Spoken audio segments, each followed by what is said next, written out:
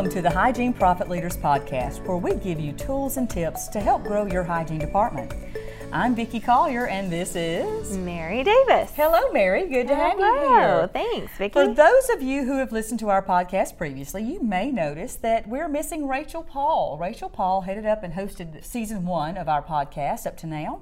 Yeah. And in the last year or so, we've had some changes. She is actually staying home with her new baby, who is precious little Arizona now. So cute. That's the name? Yes, that's her name, Arizona so Grace. cute. She's a little doll, and Rachel is loving that. So That's awesome. We are just getting kind of back around to releasing season 2. Yeah. One of the cool things about season 2 is that you will actually have a variety of hosts. We have a great clinical team, obviously, clinical team leaders and trainers, and they will actually be hosting a lot of these because we realize that we have a lot of different perspectives and a lot of things to share. Personalities. Personalities, that's right. So as you continue to listen to the Hygiene Profit Leaders podcast, you will notice that we have some different hosts, but also even possibly some experts and some interviews that we'll do going forward for season 2. So be great. That's the plan. We've had several transitions this year, actually. We're continuing to grow. Yeah. Growing pains are not always fun, but they're going to happen either way. So one of the great things that we were just taking a look at is currently we've got 388 hygiene team leaders that we have worked with across the country and other places too. I know, it's incredible. Crazy. About 3,700 hygienists, just short of that. 218 hygiene coordinators, 252 hygiene assistants. Wow. Mary, you're probably like I am. I've been a hygienist for 27 years, and you said, 17? Yeah. You remember the day when there was no such thing as a hygiene coordinator. No, I didn't even know what that looked like. Exactly. And certainly not a hygiene assistant. For me, that would have been that would have been a blessing all day long. So when you grow and things change, obviously like we are, you're always having to make that change a good thing. Yeah. Make it progress rather than something that's holding you back. Yeah. So that brought me to think about offices that we go into. Yeah. You and I are both trainers, obviously, with Scheduling Institute. Right. We can go into an office every 3 months. Yeah. And sometimes the team has changed drastically in that amount of time. Sure. So what are the things that can be done to help those offices make smoother transitions? I know it's crazy. I often will see that offices have implemented, but as we observe, those things are watered down or some things fell through the cracks or the value of that particular thing that they're doing is not emphasized. It's just checking a box. It's just checking off, a list of something to do. So, what examples have you seen of this in offices? Yeah. That's a great question. I think, transition can be really hard. Sure. And difficult and frustrating. Right. We invest in people and, sometimes they move or sometimes life changes. Right. Things can happen, but the reality is transition doesn't have to be hard. Sure. It doesn't have Planning to be. for it. If you can You've plan gotta for it, plan prepare ahead. for it, get those systems in place that will Yeah. make that, because transition is also going to be hard for the person who comes to step in. Absolutely. Or it can be easier. Yeah, depending on have you what we ever do for heard, them. you have big shoes to fill, Right. and you're like, I'm not planning on filling any shoes, I right? just want to do my job. I just want to be That's me. right. So, one of the things that right out of the gate you have to have under control is your onboarding system. Right. You have to have a phenomenal onboarding system. And that's not always in place. No, it's not common. No. It's not common. There's nothing more frustrating than not really knowing what you're expected to do, but now you're under the gun. That 8 o'clock patient's here, and you're supposed to be able to do things, step right into that person's shoes. And you're still trying to figure out where the Right. bibs are being kept, But no one else is doing anything in the office, I'm sure. So there's plenty of people who are able there to assist, right? Sure.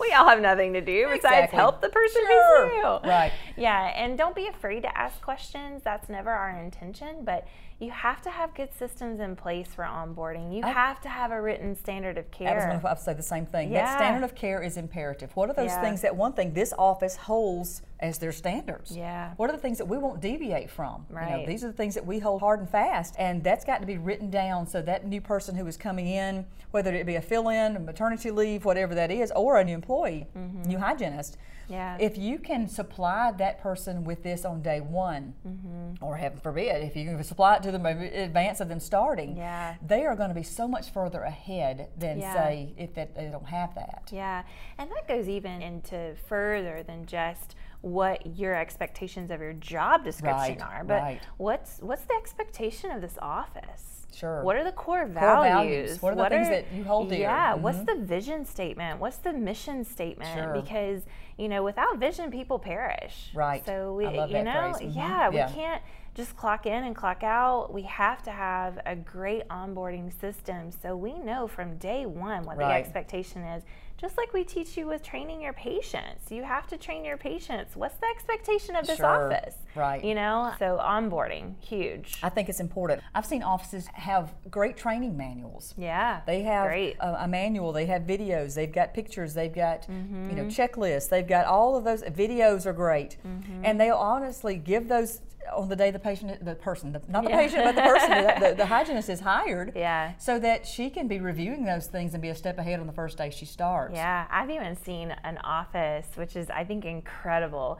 They have a presentation that they have on their computer that they send to people who are new, and they literally map out where they've been and where they are now, and why we keep going forward. And what an amazing way to be a part of something that sets that stage from the beginning. Yeah, and you're going to be a part of that. And you'll want to be a part of that. Yeah, absolutely. We want our offices to stand out from the crowd, and they do. Yeah. And brag about that. Yes. Yeah. So, what sets you apart from everything else? Absolutely. Also, another thing that we have to keep in mind when we're talking about, what our plan is when we do transition, when we do have things that change is inevitable. It's going to happen. Moving is inevitable. Life change, season change, everything. It's all inevitable. You were just saying that you've got a doctor who's got 3 hygienists who are going on maternity leave at the same time. Yes. It's like, what is your plan, Doc? What are you going to do? Because we can't just lose that production. So he has to have a plan in place. And so, systems are a huge part of transition as well. If you do not have a good system in place, that system is going to walk out with that person. Oh, sure. Right? And then we did a really good job, I think, of recare, or retention. Who's following up with that? Well, Susie was doing that, and she had a great system, but she quit 3 years ago, so nobody's no one's doing that. Then. So those things have to be transferred. You have to up-train and cross-train. Yeah, and I think that word of what you said, Vicki, is so critical. Transfer of power. Yeah. You can't just let a system walk out with a person. You have to have that system, that accountability around it, of course. But, they can't be the sole owners of that, because what's going to happen is no one else is going to know, oh, God forbid Vicki not show up to work today. We're not going to know how to do this podcast, we're all in trouble. But you're right. It happens so often, and there's no plan for that. Right. Make this much more comfortable. Make your transitions seamless by preparing much further on the front end than now figuring out, because we've all kind of figured out things on the fly. And that's not fun. I mean, it happens. It does. You have to, but hopefully you learn from that mistake too. Absolutely. Absolutely. And we know that just like anything in life, putting something that has never had systems around it, or, putting accountability around something that's never had accountability around it, come with time. It's not instant. It's going to take time. No, we didn't get to where we are overnight, and so we're not going to get back there overnight. But just like that patient who, doesn't come for 10 years and just wants the free cleaning. You're like, sorry. It's going to take me a little longer than this. Take me a little, So, I think one of our favorite sayings around here is progress over perfection. Right. There's no such thing. One of the things that we always say as a family, we say, you're always arriving. You've never arrived. That's good. And you're right. If you ever think you have, you're going to get stagnant and stay right where you are. So, things don't have to be perfect. They're not going to be perfect. In fact, I encourage teams. I was with a group just recently creating systems. And they felt excited about the system. But I said, but you've got to try this out. You've got to see if it really is going to work real time. And then you make notes about that, and you track that, and then you guys come together and see if there's any way to improve that. That's your progress. So don't say, we've got the book done. Book is finished. Perfect. We're finished. We're done. That's never going to happen. So when we think about surviving any type of transition, being prepared ahead of time is going to be the trick to that. And it does take time, but taking that initiative to make sure that those things happen is going to be imperative to that smooth crossover. Absolutely, absolutely. So, you know, this episode, we wanted to really set the stage of what it looks like for where we've been, where you've been, where we're going. And it's exciting. It's exciting to know that, you know, new things are coming all the time for us, for you as team members, as hygiene leaders. You know, we want you to know that we're on your side. You know, we're here to help. We're here to have some real talk, right? It can get a little mundane sometimes. So we got to keep it, you know, top of mind. Remember your passion behind what you do. Sure. But with that being said, you know, we loved having you guys here today. We appreciate you tuning in. We want you to stay up to date with our newest episodes. Sure.